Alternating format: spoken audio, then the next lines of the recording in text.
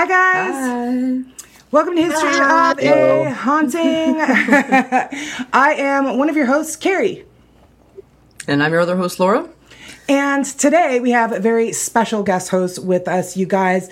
Please give a warm HOAH welcome to Matt and Josie Haas of Haas Paranormal. Hi, guys. Hi. Hey, what's up? Hi, everybody. Thanks for having us. Thank you so much for joining us. Today, guys, we are going to be covering a location that Matt and Josie are the foremost paranormal experts on. And today, that episode is Kingsland Manor in New Jersey. So it's the same format, you guys. Laura's going to do her history portion. And then instead of me doing the haunting portion, Matt and Josie are going to take over that part of it for us. So do you guys have any questions before we get started? No. No, we're good. Yep. And it's is it in Nutley, New Jersey?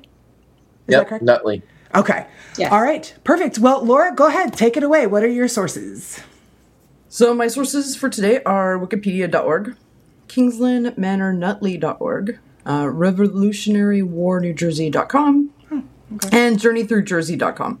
Cool.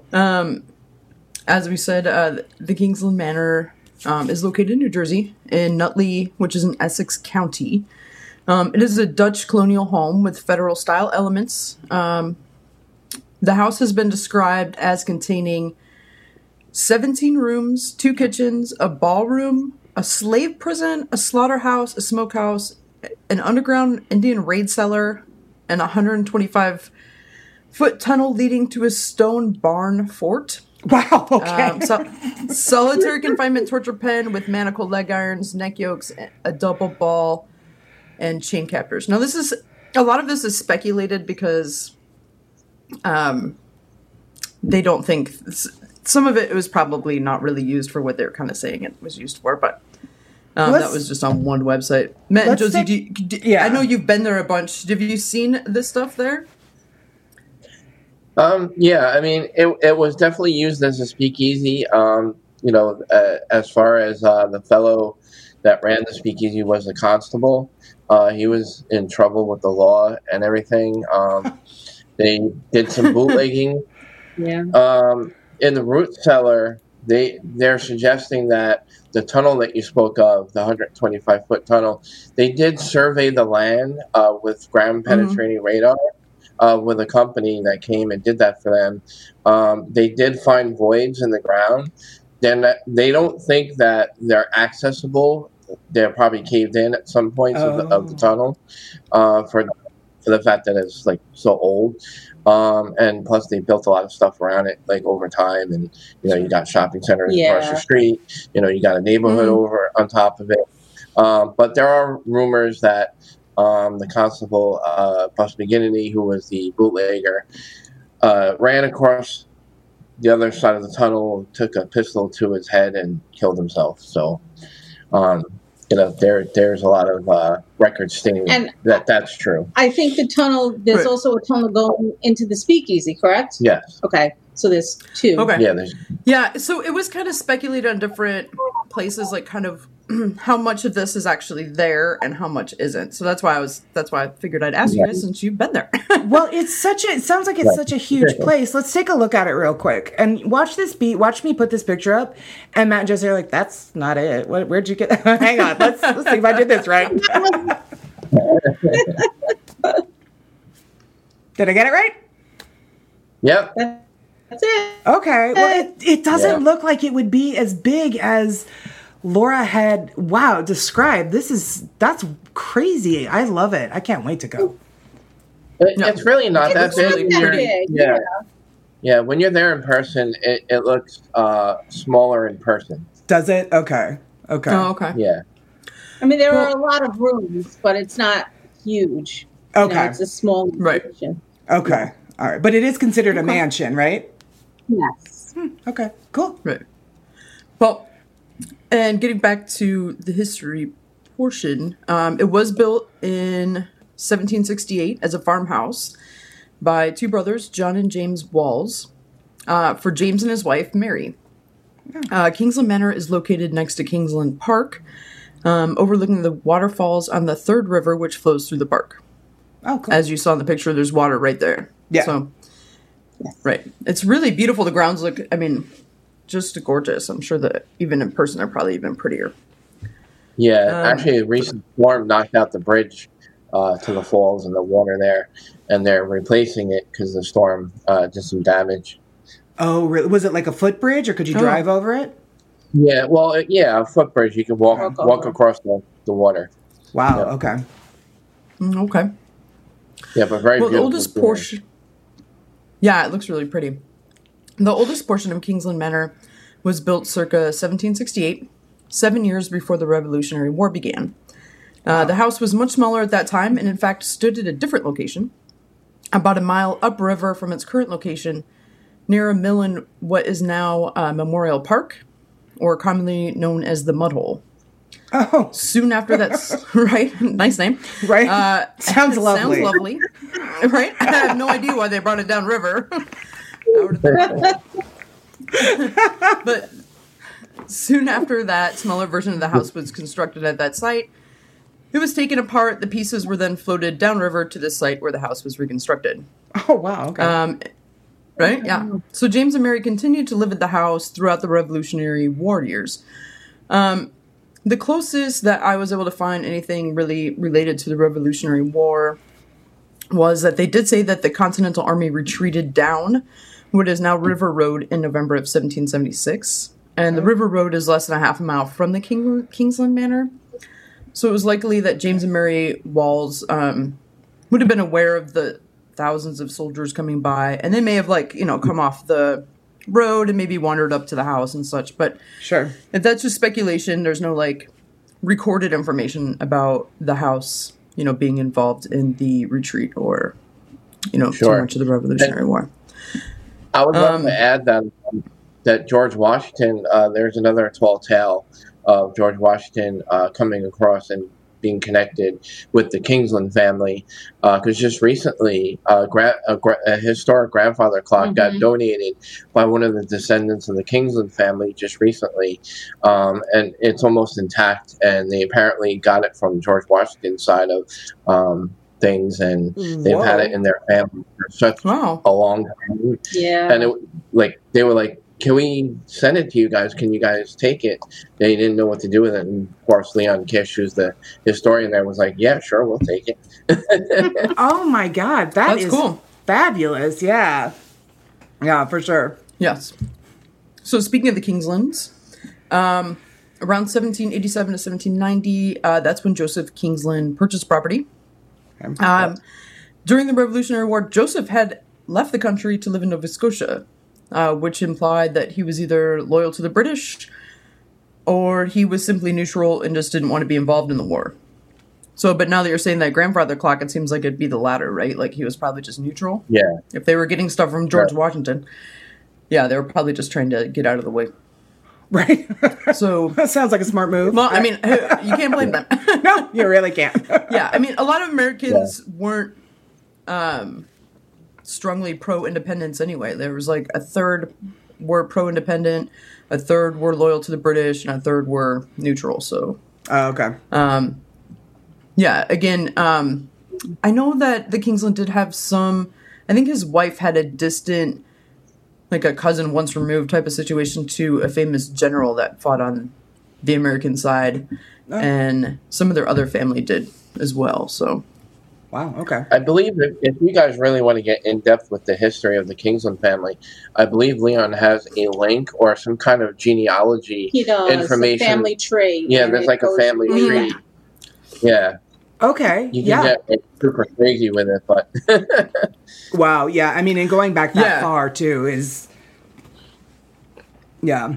Yeah, I mean, this is still, it's late 1700s. So when Joseph did come back from Nova Scotia, he moved to New York City. From there, he purchased the manor and approximately 23 acres of surrounding property. He continued to live in New York for a while improvements were made on the manor. Him and his wife moved into Kingsland Manor in 1796. The Kingsland family continued to live there until 1909. Whoa. So Yeah, 3 generations, I believe. Wow. Okay. At least, yeah. So over that time, alterations were made, and Joseph Kingsland. Somehow I messed up my thing. So he had gotten a contract to install wooden curbing in the city. That's how he came down there. I don't know what wooden curbing is. I'm guessing it's curbs made of wood.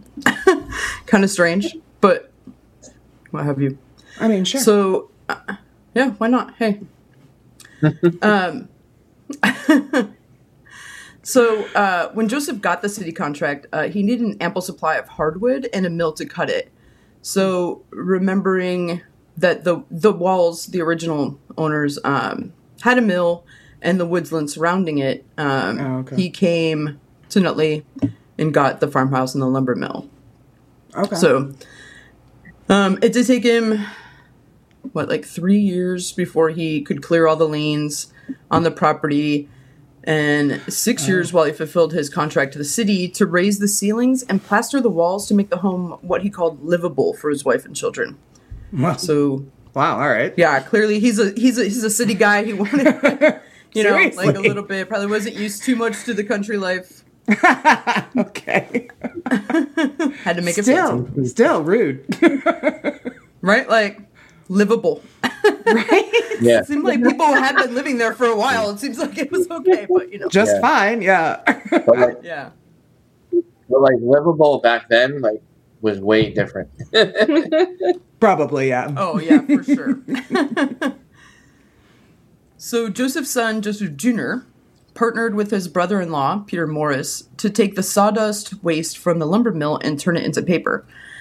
Joseph Sr. helped finance the establishment of the Kingsland Paper Enterprise. Adding to their fortunes, they branched out to grinding wheat and corn in a grist mill and selling ice. In 1821, Joseph Sr. died, leaving the Kingsland Manor and property to his son, Joseph Jr. Joseph Jr. continued the family businesses until his death in 1899. His sisters sold the property in 1909. Okay. So the Kingsland legacy, again, I said earlier, was 3 generations, couple centuries. At one point, they had partnered with a guy named George Lamont, and they became producers of safety paper. And I believe they were one of the first people to make the safety paper. Safety paper is, like financial paper where you use with the watermarks and it has security features in it. Okay. So at that time, that was revolutionary as far as for the financial industry and banks and the government. Yeah. Yeah. So this became, obviously a big thing. We all use it now. Right. Yeah. Right? All our checks, that kind of stuff. Yeah, pretty cool. So, and as you were talking about, in 1909, a Chicago politician and lawyer named Dan McGinty purchased the Kingsland Manor to use the building and grounds as a training site for pugilists. Dan partnered with Bob Fitzsimmons, a professional boxer who was the sport's first 3-division world champion. So Diamond Dan was married to Catherine Agnes, and they had a child, Bernard Charles. Bernard, nicknamed Bus, was educated in the Nutley school system and graduated from the high school in 1919. Okay. In 1921, Bus became a constable in the 3rd Ward of Nutley. And by 1927, he was a freelance cartoonist for New York American newspaper. Oh, cool.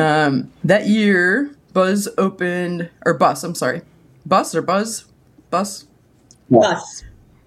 Yeah. Bus, okay. I just want to make sure. It just seems weird to call somebody Bus. Yeah. I'm just afraid if we don't call him Bus, he'll break my leg. Because we got an EVP of him possibly saying he wants to break our legs. So. Oh, no kidding. Lovely man. Yeah. Yeah, he sounds very like an interesting fellow. Right? Bus it is. He's the one that opened. Yeah, right. Yeah, he's the one that opened the speakeasy we were talking about earlier. Okay. And that operated until Prohibition ended. Yeah. And then he opened the Colonel Club in the ballroom. Unfortunately, one December night, Bus served alcohol to a couple of non-members who were state alcohol and beverage commissioners, and he lost his club's license. Yikes. So And again, as we talked about earlier, his body, under weird circumstances, his body was found outside the barn across from the manor with a gun lying next to him. He had been shot in the head, and he was 37. Oh, God, really? Yeah, he died young, yeah.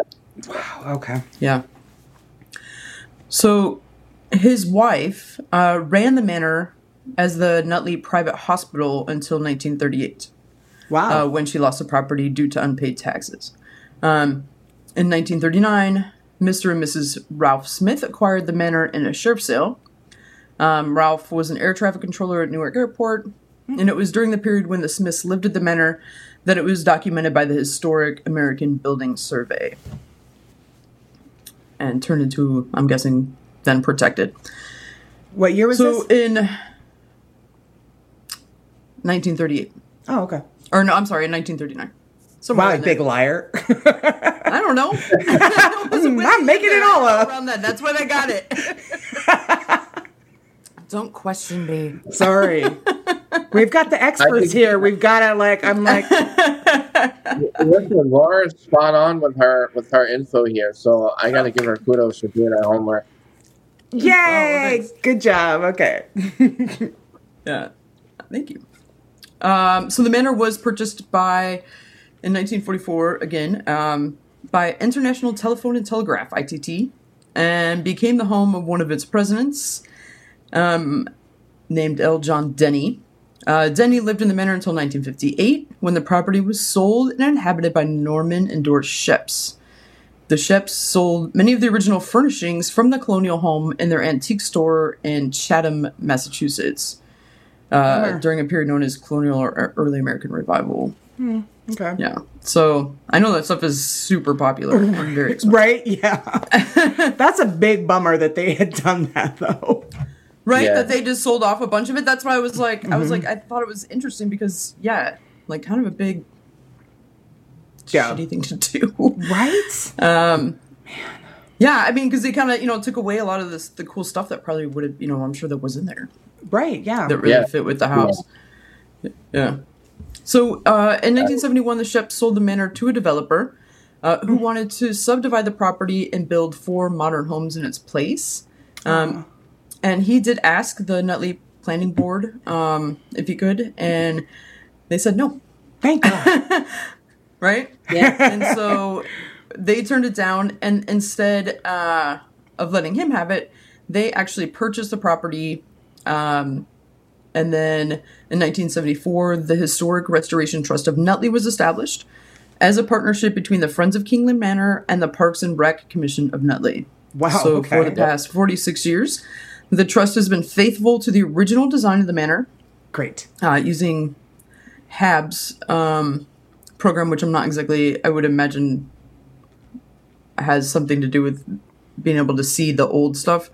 But pictures, drawings, and descriptions for its basis for the restoration work that it's done.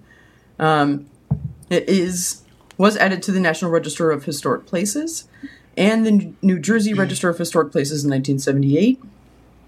And that is the history of the Kingland Manor. I'm sure we'll talk about this later, about how you can visit the manor and the kind of stuff that you can see there. Because it does have, all that, 19th century, not all that it had, but some 18th, 19th century furniture, decorative objects, toys, all that kind of stuff, from back then. So it seems pretty cool. And it looks like some stuff from the Prohibition era. Oh, cool. All right, well, let's take a look at some pictures that I found about Kingsland Manor real quick. Let's see. Is that another view of it? Did I get the right picture? Now I'm all nervous. Yeah. Yay! That's actually the back. The back, which is kind of like what used to be the front. Right. That was Okay. actually the front of the building back in the day. When you pull up to it now, You're on the other side. you're on the back side of it. Oh, well, that's interesting. Okay, well, then there's this picture that I thought was really cool. That is cool. Yeah, that's the one of the bedrooms on the second floor. There's 2 beds in the back of that room facing the other way. So if you were to turn around, there's like a couple of beds on the other side. Okay. And they have this like funky looking witch window. Yeah, the witch window. Which like Oh yes, that's one has that's over here on the all- left. yeah, it's and crooked. that in itself has its own superstition behind why people did that. That witches could not fly if the Side- window was Yeah, they would have to Sideways? Go, yeah, they Right. couldn't fly sideways. That's Right. cool. Oh, wow, Correct. that's pretty cool. Yeah, and then I found this one as well. Oh wow. Oh, yeah, I never saw that one. Yeah, I have not seen that picture actually. Yeah, so from February 22nd, 1890, grandmother Margaret Stewart Kingsland, great-grandmother Stewart, daughter Margaret Mallory. Is that Carol? And then mother Martha Kingsland Carol. I found that. Good Okay. find. Yeah, that's great. Great, thanks. And you know what? Actually, is it... Okay, let me try to, like, scoot over here. This picture that's my background, is that the other side of that... Is this picture the Yes. other... Okay, so then that's the Yeah, other side of that one room. Yeah. master bedroom. So that's Oh, now cool. your bedroom. So then here's a question. I also found this picture. Nora, can you shift to the side? I found this picture. Who is that? That's Joseph Cleveland.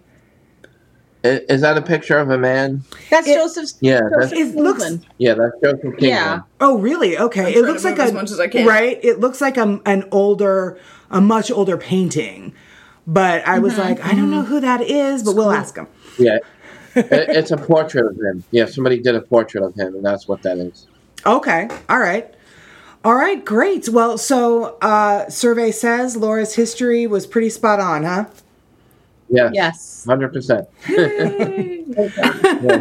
That's all I could hope for then. But that's just like it has so many hidden gems in its history and itself. Right. So many Like, different layers. You wouldn't imagine all that history there and all the things that it's connected with, aside from the Kings and like the things they did in the town and Yeah. the Revolutionary War and the paper mill and all the other Just- stuff that they were Yeah. You would have no idea. crazy.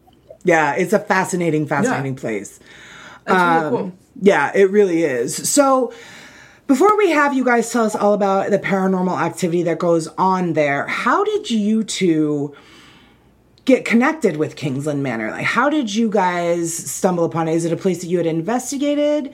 Or tell us how you guys got involved with Kingsland Manor. It was never investigated before, actually. And I think Matt was doing some research and he found out about it. And then he contacted, I think it was Dot at the time. Yeah, at the time she's now passed. She's now passed away. About 2 years ago now. Oh, a little more than 2 A little years, more I than 2 think. years ago. Okay. And we actually had to meet with the board yeah, the of, the Sure. the preservation that she Yeah. spoke of. Sure. We had what was funny about it is Dot was like, "Oh, do you mind meeting, with a couple of people? Sit down, we'll talk, about what we want to do and explain how we do things." And I said, "Sure, Yeah. I lecture in front of a big crowd, so I don't mind sitting down in front of a few people Right. and explain what we do." And I was excited. I was like, "Yeah, okay." So we show up, and the whole board is there. The room was filled. It was the whole Oh, wow. board. Yeah, Yeah, but they were so nice. yeah, and but they were nice. They were very Good. welcoming. And, they loved our ideas. Yeah, they loved our ideas because, as you guys know, like as paranormal investigators, like what you guys do on your side, in your neck of the woods, Yeah.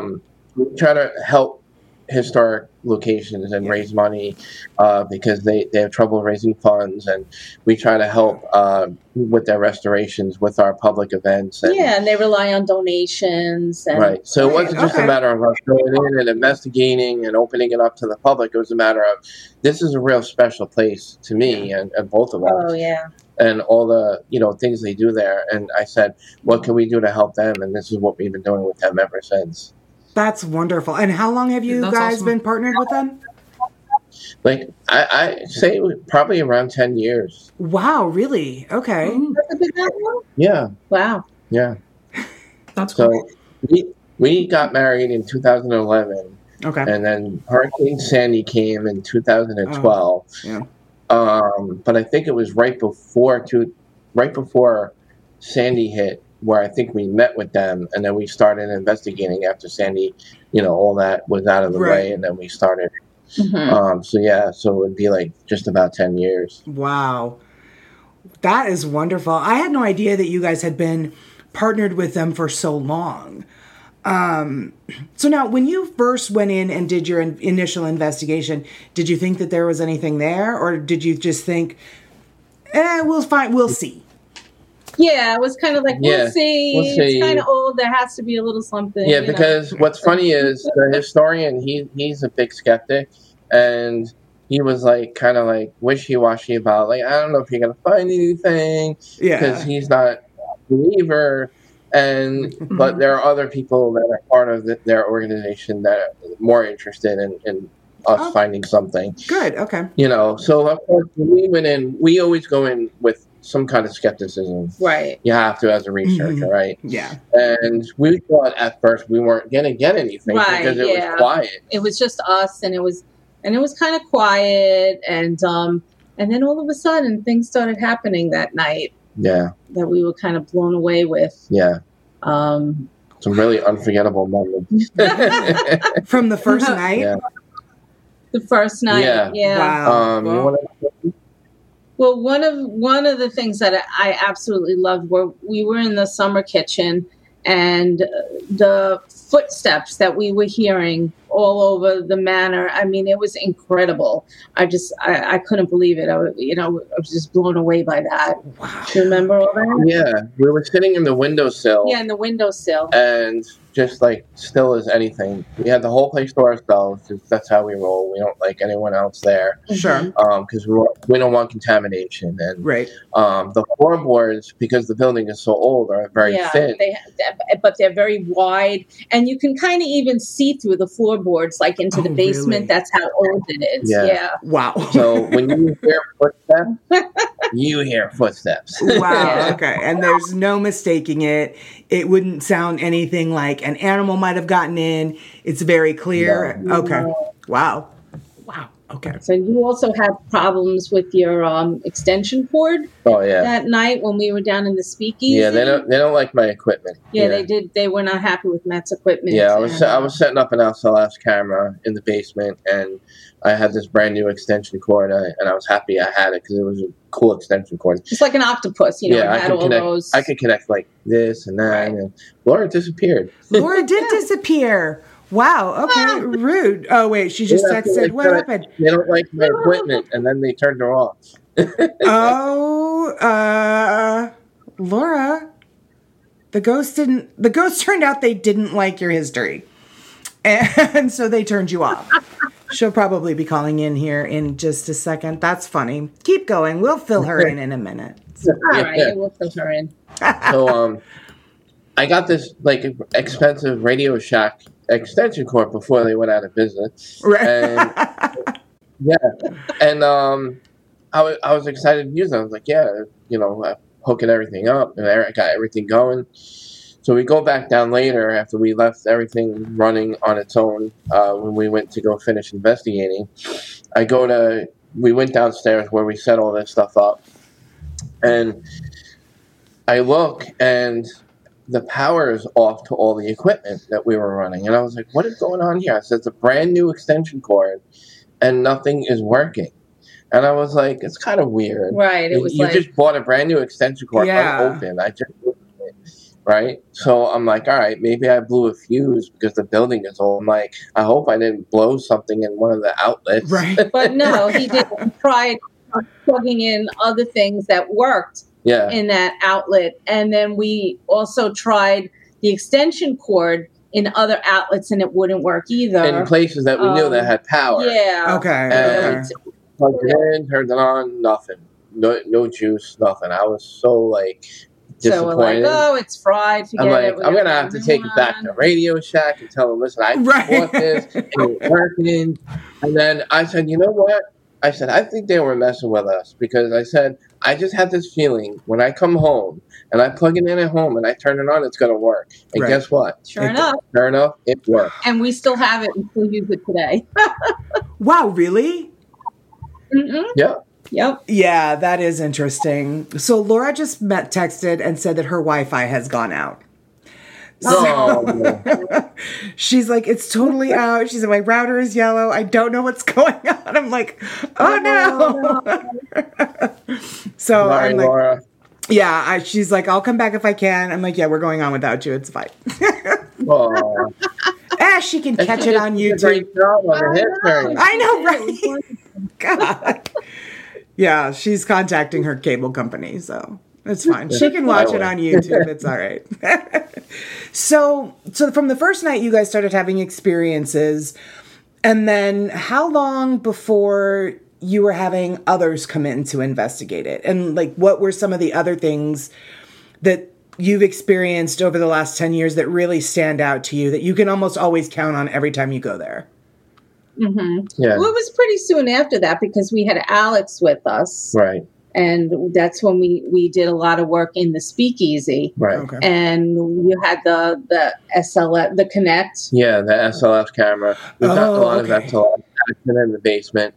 I know the flaws of the SLS, and I know if you walk around with it mobily, you know, it has flaws in its software where it's designed to pick up and map Like latch figures with Right. objects that are in the frame of the sensor. Right. And that's what it's meant to do. So that's accurate. It's going to work like that. So I think if you're walking around with it, it's going to map any object to look like a figure. Right, because So- it can't really focus in on one thing Right. because it's constantly, yeah, that makes a lot of sense. Right. Yeah, Right. for sure. So, however, I do think it'll be useful if you use it like a stationary SLF camera. So if you just place it in one spot and leave it, and then you get something because you're not moving it, and it's in one spot that it's not moved, and you get a figure, then you have something interesting going on there. Right. So that's why we were using the SLS in the basement a lot, Right. because obviously with it being the speakeasy, we thought maybe this would be the most active area.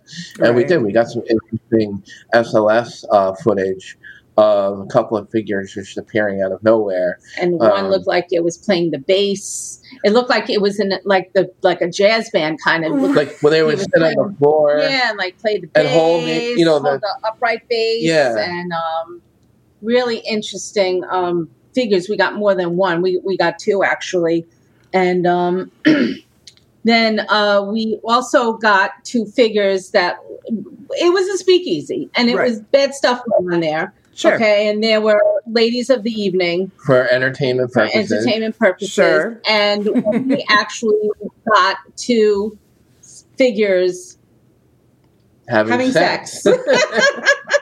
Are you serious? Serious. I would love to show you this Yeah. footage. It was Yeah, amazing. but if you have children watching, it may not Right, be yeah. appropriate. Privately, we'll show you. Wow. Yeah, absolutely. I have the board, never and they loved it. really. I have seen so much footage of people using the SLS camera, but I have never seen or heard anybody have an experience like that with it. I would love to see that. Yeah. Yeah. At first, we were like, "What? Yeah. And then we were like, "Oh my god! Oh What my they're doing." God, that is. We were hysterical because, again, like you said, capturing something like that is Yeah. unheard of. Because we're like, Yeah. "Wait a minute. They're down on their knees. Wait, Yeah. what's going I'm on? like, What's wait a going minute. I said, first of all, they were on all fours.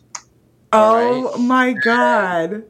You can literally, you know, now I don't want to go into detail, but Sure. let's just say that you can, you know, see some motion going on. Figured it out. Oh man, Laura is going to be so mad she missed that part. Okay, so she just texted back and said that, yeah, it's down in her entire area. So we might not get Laura back, but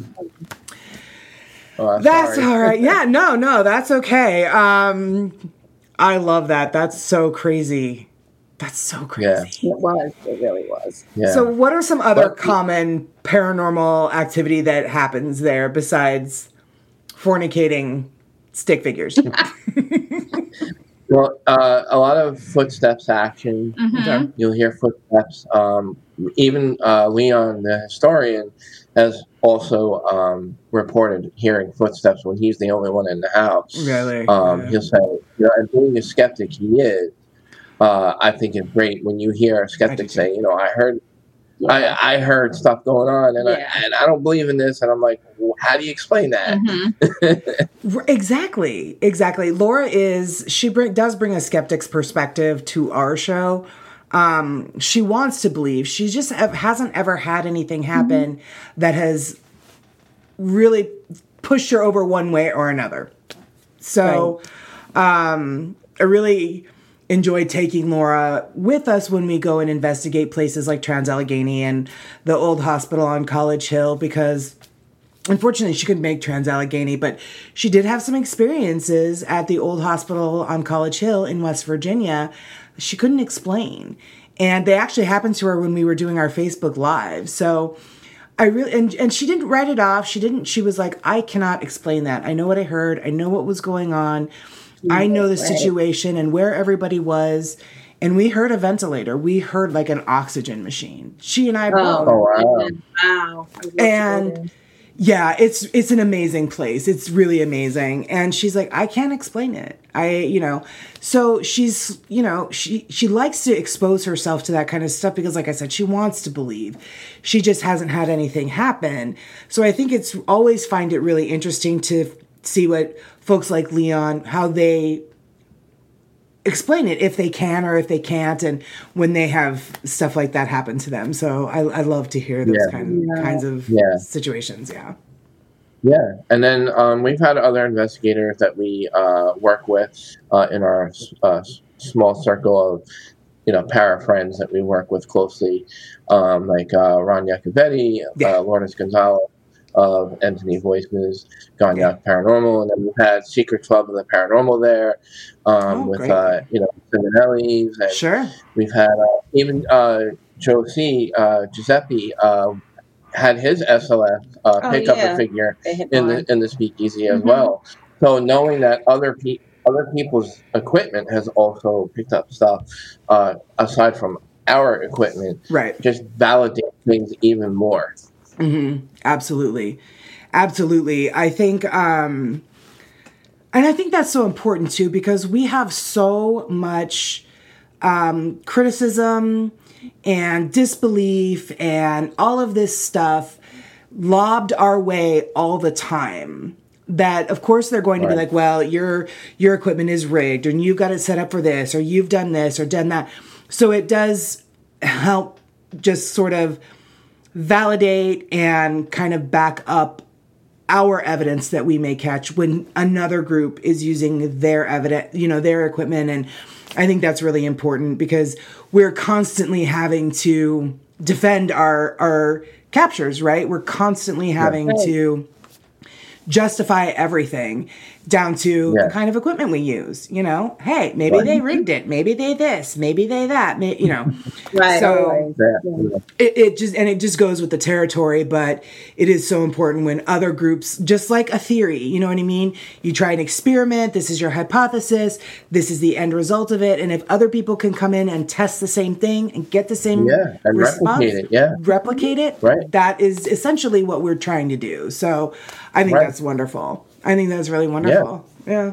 I mean, we don't open it up to the public per se, as far as outside of our circle of people that we work with.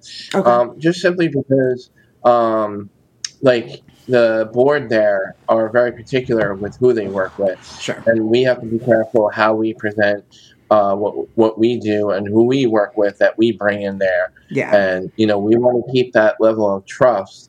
And reputation of our own with them to continue working there. So that's why we're careful with who we bring there, because there, there's some bad apples out there, and people use the wrong intent with their energy, and they bring in negative energy. You don't know how their style is of investigating, whether it be provocation, using the Ouija board, and stuff like that. You don't want that bad mojo in a place where you have a good credibility. Right.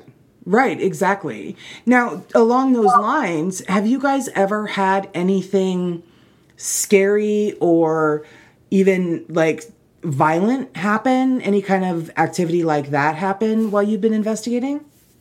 In Kingsland, no. Not in Kingsland. It's yeah. been all good energy so far. Okay.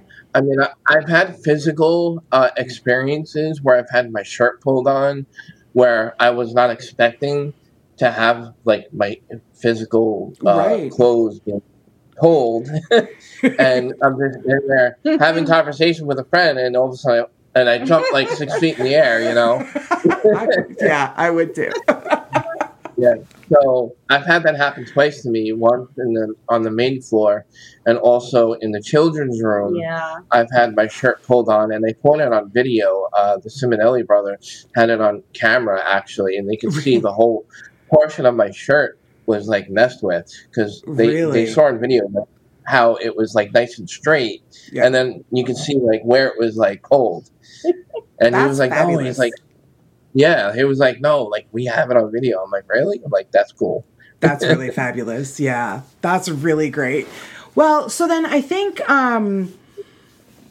that's really good to know because I think a lot of people they think that every haunted location, be it Alcatraz or Trans-Allegheny or, like Winchester or even the Phelps Dodge Hospital, the 1910 jail, I think everybody just sort of thinks every place has a bad, scary entity. And so I think it's really important that we are like, we talk about the locations that don't, sometimes they just have spirits. Sometimes, it was somebody's home for such a long time. So, how many spirits would you... Oh, go ahead. Oh, sorry. I was just going to say that's one good thing about Kingsland is because all of our findings kind of relate to the history there and the different levels of the haunting, you know? Yeah. So that's what's amazing. And that's what I love about working with Leon, too, not just as a skeptic, but him being such a in-depth historian, knowing the place very well with all the records, all the information he's collected over the years. That he could validate if we get a name or a find. Right. We bring to him our information and say, listen, we came up with, Bridget, right? Let's just throw the name Bridget out there. Sure. And he's like, oh, okay. He's like, well, Bridget, in this timeline of this part of the family was related to so-and-so. And I'm like, what? There you go. So it's all related. That is it's amazing. Fabulous. That is really fabulous. So how many spirits that would you say are there that you guys in the 10 years that you've been investigating it, how many spirits are there? Well, there's definitely Bus McGinnity. Yeah, you got Bus McGinnity. Okay. Definitely is. Joseph Kingsland, I would think they're there. A couple of Kingsland spirits are there. There's Stephen. He comes the chef every time. Stephen actually has his name written on the staircase going into the basement. He scribbled his name on the stairs when he was living there. Really? And we didn't know about that until later on. And then we started getting this Stephen coming through. Yeah, he kept coming through. Stephen. I'm like, who the heck is Stephen? And of course, Liam comes along and goes, shows us the chef. He was the son of the chefs. And he's deceased. He's passed. And he's like, I believe you guys are getting Stephen Shep. And he showed us where his name was written in the basement. Yeah, which is cool. It's amazing. Yeah. I love that. I think that is so fabulous. Okay, so we've got Bus, we've got Stephen, we've got a couple of the Kingsland family members. Any others? And we also have Dot, who I think is there now because Dot was one of the board members. She recently passed away, but she poured her heart and soul into this into Kingsland Manor. Oh. And if it wasn't for her, like we wouldn't be even there at all. And I think that. she makes it known a couple of times when she's there. Leon said he's got a Ring camera on the front door, and it went off once, like the motion sensor picked up something, and they got an anomalous figure going across the front door in front of the Ring camera. And he goes, you know what? He's like, I think that was Dot trying to say that she was there. Mm-hmm. And there was another instance about another alarm situation where the alarm came on a certain anniversary of her, Right. and it was on the day of something, and he was like, again, he felt that was Dot. Mm-hmm. I love that. I think that's wonderful. Yeah. Yeah. I think that's wonderful. Wow. Yeah, And I think we get some people coming through the speakeasy. I think we kind of get, I mean, for sure. I get like the gangster feeling. I always get that gangster feeling. Well, he had a right-hand man. Okay. All constables or authority figures Sure. in speakeasies all have a right-hand man that takes care of the dirty side of the business. Mm-hmm. And I believe Leon does know who he is. I have to kind of backtrack a little. I don't remember his name. Yeah. But I believe he is there, and I think he's the one that has the vulgar language. Yeah. And I think he's the one that's possibly a little more negative because of the business he was into. Yeah, they're rough. The darker side of the business. Wow. Well, I mean, that stands to reason, though, right? Right. Mm-hmm. Yeah. That just stands to reason.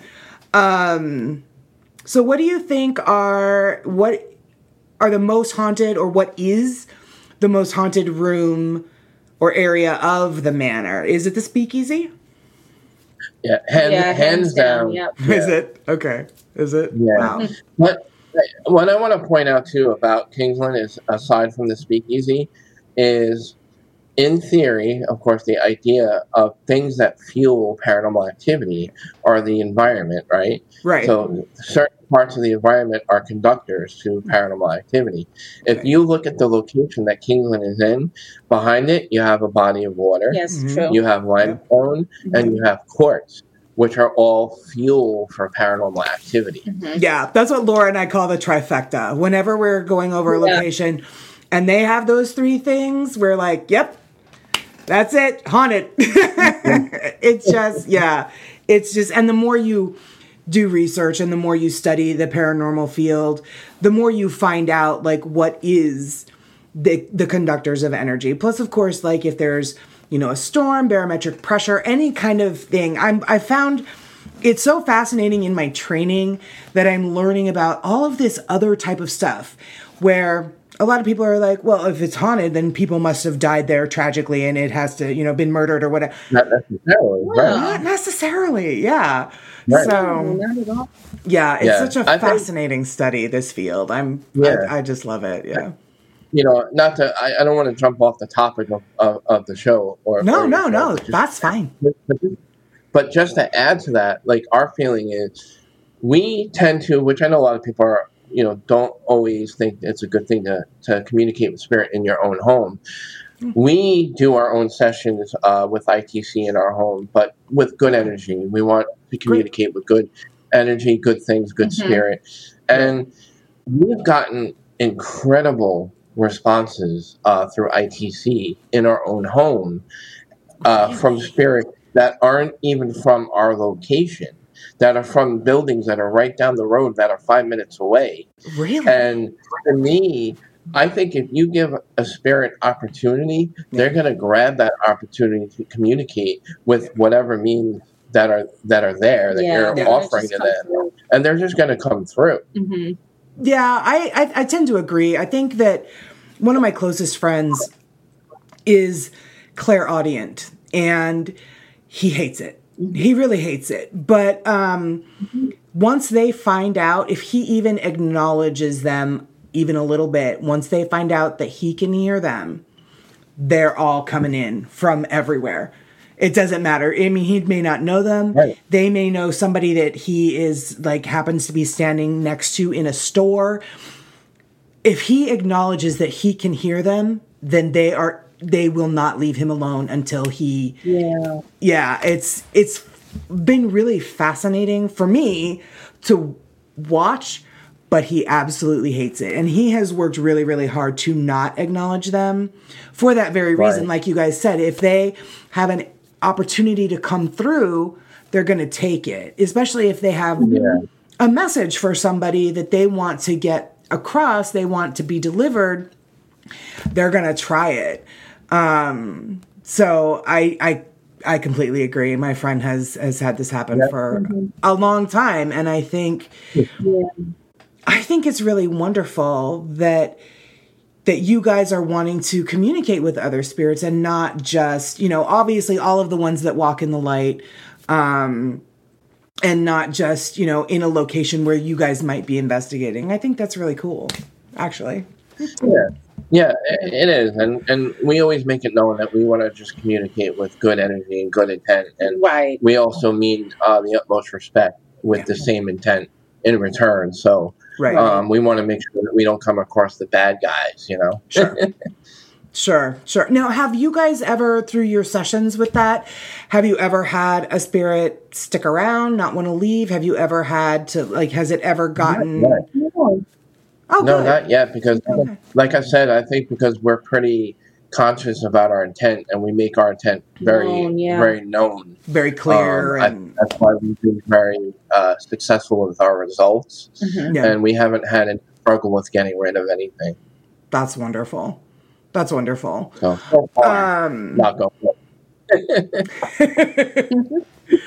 So what are some other things, be they paranormal or just really cool fun facts about Kingsland Manor, that you would like everybody that's listening to this to know? Well, they're very community driven. They have great events there other than paranormal. They have like neighborhood friendly events, like they have ice cream events where they have the children come get ice cream. Christmas time, it's all decorated, and Santa. Yeah, they have Santa dress up. And I think they have carolers, and you really should go visit it. And they also do a speakeasy event around Halloween? No, actually, when we went, it was in February. I think, so near Valentine's Day. It was really nice. It was snowing, and the manor just looked beautiful in the snow at night. I bet. And they had a wine tasting, and it was a speakeasy party. So we all dressed up, and I had the flapper dress and the gangster suit, and it was the best. So they had you go around the manor, and they had hors d'oeuvres and wine tasting. Yep. And then you go down into the speakeasy, and Leon had hired actors. Right. And you have to know the password in order to enter. You have to know the password to get into the speakeasy. So just like an actual speakeasy back in there. They wanted to make it feel authentic. Right. So, you got your fake money, and you got a cup of bourbon, and all of a sudden, and people were dancing, and then all of a sudden the cops raided. The raid came. and they everybody the had sirens to flee. going, and we all had to run outside and go outside through the door and run from the cops. It was great. Yeah, that was really. I highly recommend that if they ever do that again. Definitely. Yeah. Go. Oh my God! That sounds like so much fun. It was so much fun. I just enjoyed myself. Yeah. And all the money that they raise goes back into the preservation and the care of them. Yeah, because they are trying to restore it back to its originality in some of the portions of the building. Great. And especially in the speakeasy, they're trying to make it look authentic like it did back in the day. They're trying to preserve all Bus's cartoons on the floor. Right. He has his cartoon drawings all over. They restored the bar. It's amazing. Yeah, it's just, the work they've done is just, really great. Yeah. So now, you had mentioned earlier in the episode that you caught an EVP of Bus saying that he was going to break legs. Does he see what they're trying to do with the speakeasy and with his drawings? Have you captured any EVPs? Does he approve of what they're doing? Anything like that? That was the only first time that I've gotten really anything. Yeah, break his legs. As far as if you would take that as a threatening kind of, statement. But I don't know if that would. That was him per se. It may have been. It could have been his right hand man who was more part of the business. Okay. That may have not liked how we were approaching things at the time. Yeah. Let's face it. They're unaware of our devices and our style and how we approach our conversation. You know, this is not the 1920s anymore. Yeah, and this was earlier. We got this EVP earlier when we first started investigating there. Now I think they kind of know us, and we've gotten EVPs where they call Matt the boss man. Yeah. So I'm the boss man. Love it. Yeah, and Gerard is the copper. Yeah, and Gerard is the copper. Gerard Simonelli, whenever he's there, they call him the copper. Oh my, this place sounds like the best. Well, for those folks that have not seen the episode of Entity Voices Paranormal Evidence, can you guys talk a little bit about the investigation that they did there with you and like some of the stuff that stands out for you on that night? Well, again, I think we had all the best time when we were down in the speakeasy, and Ron Iacovetti was running all his radio equipment and stuff, and the things that were coming through were pretty, amazing. Pretty relevant. I mean, you know, if we had also asked like how many living people were in the room. Okay. And it gave us the number. But it was off by one. But However, then someone pointed out that there was a mannequin in the corner. So they may have thought and mistaken the mannequin for a living person. And then we asked the question again. And it corrected without the mannequin, and it corrected it. It was spot on. Wow. So, you know, and it said everybody's name. It said Matt's. It said Tony Rathman. It actually said Iacovetti. Yeah. Did it really? And if anybody actually saw the video yet, Lourdes was like saying dance fool or whatever, and Ron was dancing. And then later on, out of the radio, it said dance fool, and you know, and it had said his name, and Ron was doing his little dance. I mean, it was just so much fun. I just wanted to see Ron dance. I mean, I kind of agree. Like, now you have to dance. So that is fabulous. So it sounds like there might be kind of a combination of intelligent and residual hauntings there. Yeah, definitely. Yeah, absolutely. Absolutely fabulous. Oh, yeah, because they got amazing audio, and I'm glad. Yeah, and Tony Rathman got a chance to use the equipment that he built. Right. You know, with the stuff that he got, he brought it out. He used it. He got his name through there. And what else happened? Cherie saw shadow figures walking back and forth by the doorway. She was not the only one. She wasn't the only one. I think Lourdes saw also. Yeah, which is another frequent thing that happens there. Really? We would be in the speakeasy with the door closed. The light would be on the other side, but the lights would be completely off in the speakeasy. Okay. And then you would see like as if people were walking by the door, causing a shadow to go by in the break of light underneath the door space. Whoa. Wow. Yeah. That is, my God. This place sounds really phenomenal, you guys. Laura Simonelli, who has been there before and has been mainly comfortable there, she felt a little uneasy. I think she heard something, a growl or a voice or whatever. So when she was going upstairs, she had her husband go upstairs with her because she felt a little uncomfortable, right? Yeah. But she's kind of, you know, she's also new and she's intuitive somewhat. Right. Oh, okay. So, but she doesn't really tap into it like we do. So I think she's a little nervous about getting into that part of her abilities. Yeah. And I think she's more scared of like, you know, bringing that into you know, her life. Right. Right. Because she doesn't know a lot about it. I mean, she knows a lot about it, but I don't think she wants it. Yeah, that's entirely possible. There's a lot of I know Archie, who was my host of the show prior to Laura taking over for him when he left. He didn't like that kind of stuff either. So we had done a podcast event down at Phelps Dodge last year, where we took our top friends and fans and we went down to Phelps Dodge. We recorded an episode all about it. just very much like we're doing right now. But then afterward, everybody got to go and do an investigation of the hospital. And Archie was like, you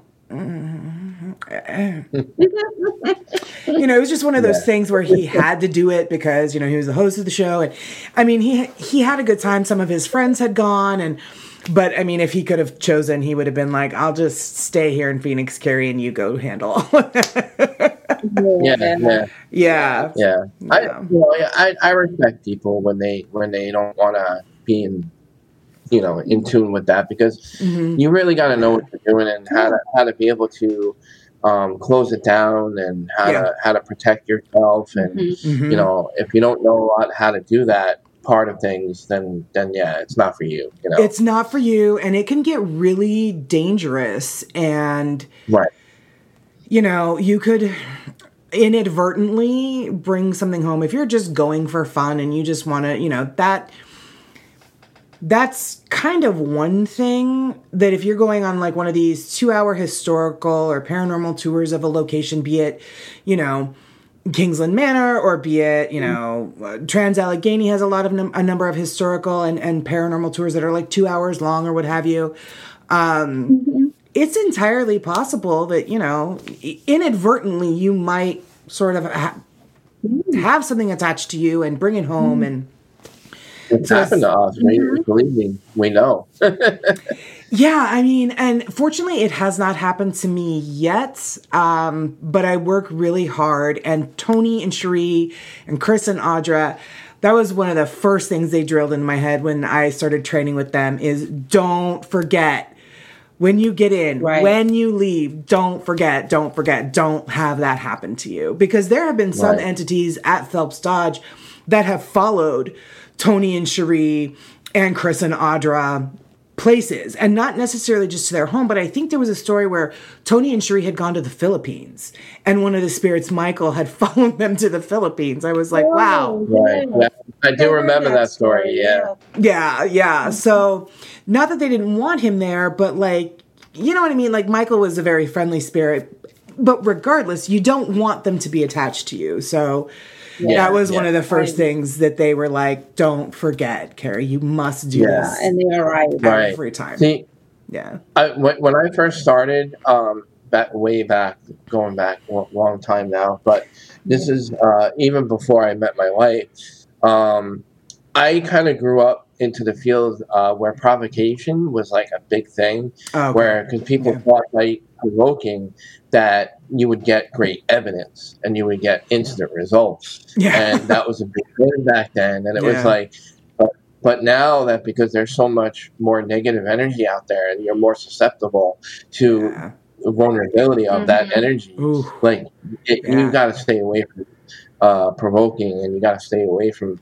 and be more respectful with how you communicate. Definitely. Yeah, for sure. Because you don't, while you might have a good rapport, even say with an intelligent haunting, they can get angry just like the rest of us. They were humans once, you know what I mean? Like, they can turn on you just like a human can.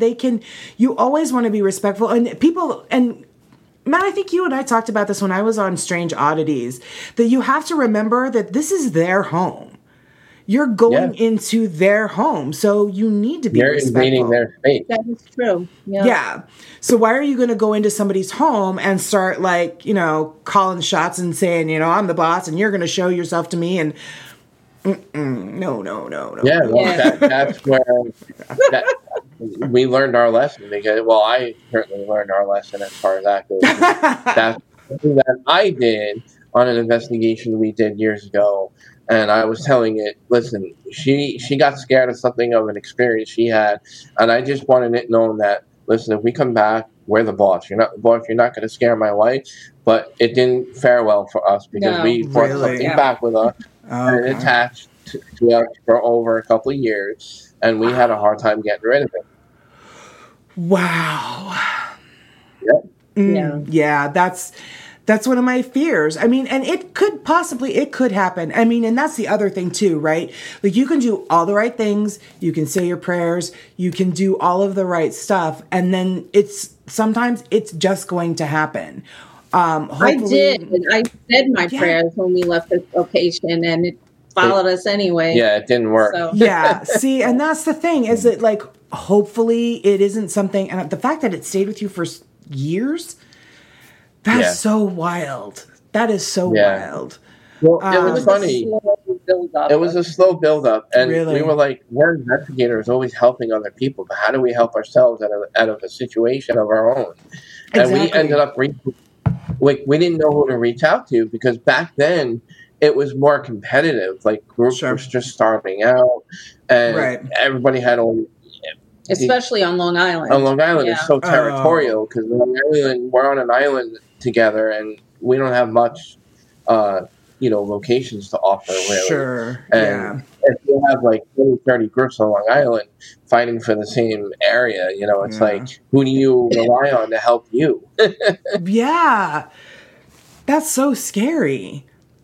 Yeah. Right. The idea is really scary, especially if, like, you're in that situation, and, like, for example, me and my family, we don't belong to a church. We don't, like, we were all raised Baptist, but we wouldn't have any idea of a church to go to.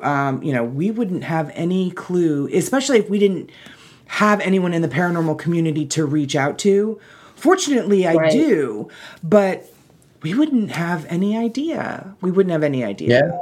So it's just one of those risks that you run being in this field, right? It's just, it really is. Everything we do is a risk. Everything. Yeah. And I think a lot that's what a lot of folks don't realize when they're like, I want to learn how to paranormal investigate, and it's going to be so cool, and it's going to be just like it is on TV.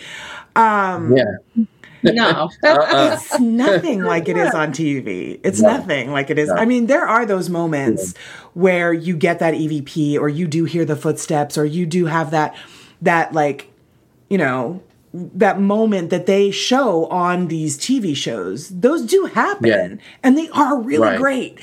But a lot of waiting went into that. A lot of walking around. A lot of setting up equipment. Oh, God, it's such a demanding job. In the dark waiting. Yeah, I know. We're just sitting there for hours waiting for something to happen, and we're falling asleep on our shoulders like this, at 3, 4 in the morning. Yeah, it is. And again, like I was saying, like there's risk involved in it too. That you might go and find yourself in a location that doesn't have entities that walk in the light. It could be very dangerous. Right. So there's a lot of risk involved, but it's very rewarding. I think it's so rewarding. I agree. One of the things, while we have this opportunity, if it's all right, sure. About one of the other things about Kingsland, which is great for our relationship with them, we started our own Haunted Objects Museum in the basement of Kingsland Manor. That's right. Right, but since we've gotten into the discussion of TV shows, there's a lot of misconception and misguided information regarding how energy is attached to objects. Yes. And so, like, there's a lot of people who are afraid of, bringing items into their home or to their museum. But I can assure people that what you see on TV is for ratings, and they need to embellish that side of the paranormal, because without that embellishment, making it more darker, making it more scarier, making it more evil, making it all about demonic, that's TV. And that we collect, so far, not one bad thing has ever happened at Kingsland. Not one bad thing is going to happen. And it's not going to happen, right? And people have to understand that also an object can't harm you. It's the person using the object and their intent. It's the intent. Yes. Okay. Yes. So, and I get that question a lot. And there have been times that I've reached out to you, Matt, and been like, hey, my friend has this doll, or hey, I've gotten this question. And that's what I've been telling them, is that it's not necessarily that the doll is haunted, but there's an entity that's manipulating it. Exactly. to get your attention. And now that they've gotten it, so it doesn't necessarily, like, you can send the doll to Matt and he can bind it, but that doesn't mean that the situation and the occurrences are going to stop, because 9 times out of 10, it ain't the doll. So Yep. I think I'm glad that you guys brought that up, because I think it is a very important misconception. Yeah. Yeah, and then not only that, like when you remove the items from that location where it's causing havoc for that person, when you remove it, that havoc is going to die down, because it was more attached to the person's energy, and the energy at that location is what was making it more active. Yeah, and for sure. So when you care for an object and you bind it and you put it away, and people aren't using those objects anymore, nothing's going to happen. Right. Yeah. So nothing is going to happen at the museum. Right. So. That's wonderful. That's really wonderful. Yeah. But we're not just collecting objects just for for giggles. We're also telling stories of the objects of the people who own them, because to us there's more to it than the object. There's background. There's whoever had it, and how it went from that place to the next place is also a journey and a story. And we're trying to collect that information in between and give it recognition. That's wonderful. So now tell me, you guys are still accepting any objects that people might have or want to donate to your museum, is that correct? Yeah. Okay. Yeah. How can they do that? Yeah. Well, they can reach out to us through either our website or email us directly. Our website is haasparanormal.com, HAAS paranormal.com, or you can email us. It's basically the same thing. It's haasparanormal@gmail.com. Or Facebook. You can get in touch with us on Facebook. I have a public Facebook page, Matthew J. Haas. Okay. You can reach me there. Or on our Haas Paranormal Facebook page. You can also reach us there. Okay. And, give us an idea of what's going on with it, and, we'll give it a home. Okay. All right. Now, question with, honestly, one of my first questions when I had reached out to you with regard to my friend and her doll, can they just send it via regular mail? Is there a specific way that they should ship it to you? Should they put sage in the box? How can they just send it? Well, I would just send it as is, and then we can assess what the object will need after that. Okay. Whether it needs a special binding, because there are different types of bindings that we can give each item. Because I do speak to different psychic mediums. They all have different ways of binding certain things depending on the energy that's with that item. All right. Great. Otherwise, normally they just ship it to us. Put it in the mail. Put it in the mail. Okay. I have to personally drive it to Kingsland, because I'm not allowed to keep haunted objects at our home. No, I mean they've been here, but then they're not here long. Yeah, we don't have the storage. We don't. That's great. Okay. Yeah, but that's what's great about Kingsland. They're giving us that whole other side of the basement to kind of store our things. So that's wonderful. That's really wonderful. To keep them on my dining room table for 3 months. So. All right. Well, now you, Matt, you have a couple of other different entertainment projects and podcasts of your own. Would you like to go ahead and tout those now? Yeah, absolutely. Thank you. Strange Oddities podcast is back. I took a little hiatus break, because when you podcast for a long time, you kind of, need to take a break sometimes to, in order to take a leap forward, you got to take a step back. Right. And I had to do that. But I'm back, and it starts up live again October 7th. Those are interested in tuning in. October 7th is my return date. I'm going to have bigger guests than I had before. I'm going to have really diverse topics than I ever had before. That's such wonderful. As we're going to have, which I'm really excited about, a 2-hour Titanic special on Strange Oddities podcast. I'm going to have not Yeah, listen to this. I'm not only going to have a Titanic historian from the International Titanic Society, I'm also going to have the of a surviving person from the Titanic. She's related to the unsinkable Molly Brown. No way! And, stop it! You know, yeah. And I'm in like heaven. Oh my god, this is going to be so great. Yeah. Now, is this your first episode back, the Titanic one? No. Okay. October 7th, I'm gonna have an author, Mark Marabello. He was on the hit TV show Ancient Aliens on the History Channel. He was cool. also on America's Book of Secrets. Okay. He's written books on secret societies. So we're gonna dive into really dark secret society kind of conversation. Ooh, I love that. That's going to be really great. All right, great. Well, I'm so glad that you are bringing it back. I think I had the best time on it with you a couple of months ago. Actually, more than a couple of months. It's been a while. Time just flies way too quickly. But we actually are going to be doing our 100th episode live from the Stanley Hotel, and that is going to be October 1st. Oh, good. I'm so glad. But I will make sure to plug Strange Oddities Return and your guest on October 7th. So I wrote it down. I have my little pile of Stanley Hotel information and all this stuff. It's 2 weeks away, guys. October's 2 weeks away.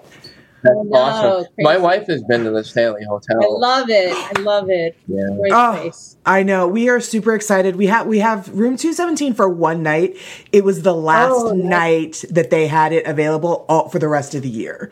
And then after... That was the room that Stephen King stayed in. Yeah. Yeah, I investigated in that room. That's pretty crazy. Yeah. So we have that room, and then we have we're there until Monday. So then after that, on Saturday, we check into the Lord Dunraven suite, and we stay there the rest of the weekend. So we're pretty excited about that, but there is a lot we have to get done between now and then. So, but I will make sure to let everybody know that you're coming back, and you're coming back on the 7th. Right. And you have Mark Marabello is going to be your guest. And how can folks find out a little bit more about Kingsland Manor, aside from like the sources that Laura talked about before she ditched us entirely, or before the cable went out in her area? They do have a website. I believe it's kingslandmanor.nutley.org, I think, if I remember correctly. I can also send you the web address if that's not accurate. Go take a tour. Yeah, take a tour. Go during the holidays. They do have tours. Great, okay. And whatnot. So, yeah, it's a lot of fun, aside from the paranormal stuff. Right. Yeah. That sounds amazing. All right. Well, is there anything else that you guys would like to let our listeners know, either about Haas Paranormal, Strange Oddities, Kingsland Manor, anything? No, I just want to throw out there real quick is I love working with you guys. Thank you for having us on the show. It's been a pleasure. And also working with Chris and, Chris Allgood and Audra Keeler, working with Anya Cavetti, Lourdes Gonzalez, Tony Rathman, and Sheree. It was great meeting them. It was great meeting Tony Rathman and Sheree in person. Having the opportunity to hang with them for the night was just amazing. We had such a great time. We did. It was very amazing. I think they know by now how much I respect them and what they do. And I just, I speak nothing but great things about them, and I enjoy every minute I get that we have to be on their show, and vice versa. And you know what? They have nothing but wonderful, wonderful things to say about you guys, about Strange Oddities, about Kingsland Manor. They came back and just raved about the entire experience, the moments that you guys shared, the things that they had happen, the education that you guys gave them about Kingsland Manor. It really, really made it an amazing experience for them. And they have just been raving about it ever since. So. They should really watch this episode of your show because Laura did such a great job. Fantastic history. And if they really want to know more, they need to watch this episode of your podcast. Wonderful. Wonderful. I will let them know. Well, I think we are going to go ahead and call it a episode. We've had tons of technical difficulties, but that is very much in keeping with History of a Haunting, guys. It wouldn't be us if there weren't fuck-ups left, right, and center. So on behalf of Laura and her sad Wi-Fi, I definitely want to thank you, Matt, you, Josie. You guys are just the loveliest people, and we are so grateful that you joined us for this episode. We will let everybody know where they can you're so welcome. Thank you so much for coming on. We'll let everybody know where they can find you, where they can find out more about Kingsland Manor. I think that some of the holiday stuff that you guys have planned, that the Manor has planned, I think that would be so much fun to go and see it decorated for Christmas, and hopefully they'll do that speakeasy thing again. I think that would be really, really fun. As always, guys, you can find History of a Haunting podcast on Facebook, Instagram, Twitter. We are on the TikTok. Laura and I have personal TikToks at HOAH Carrie and at HOAH co-host Laura.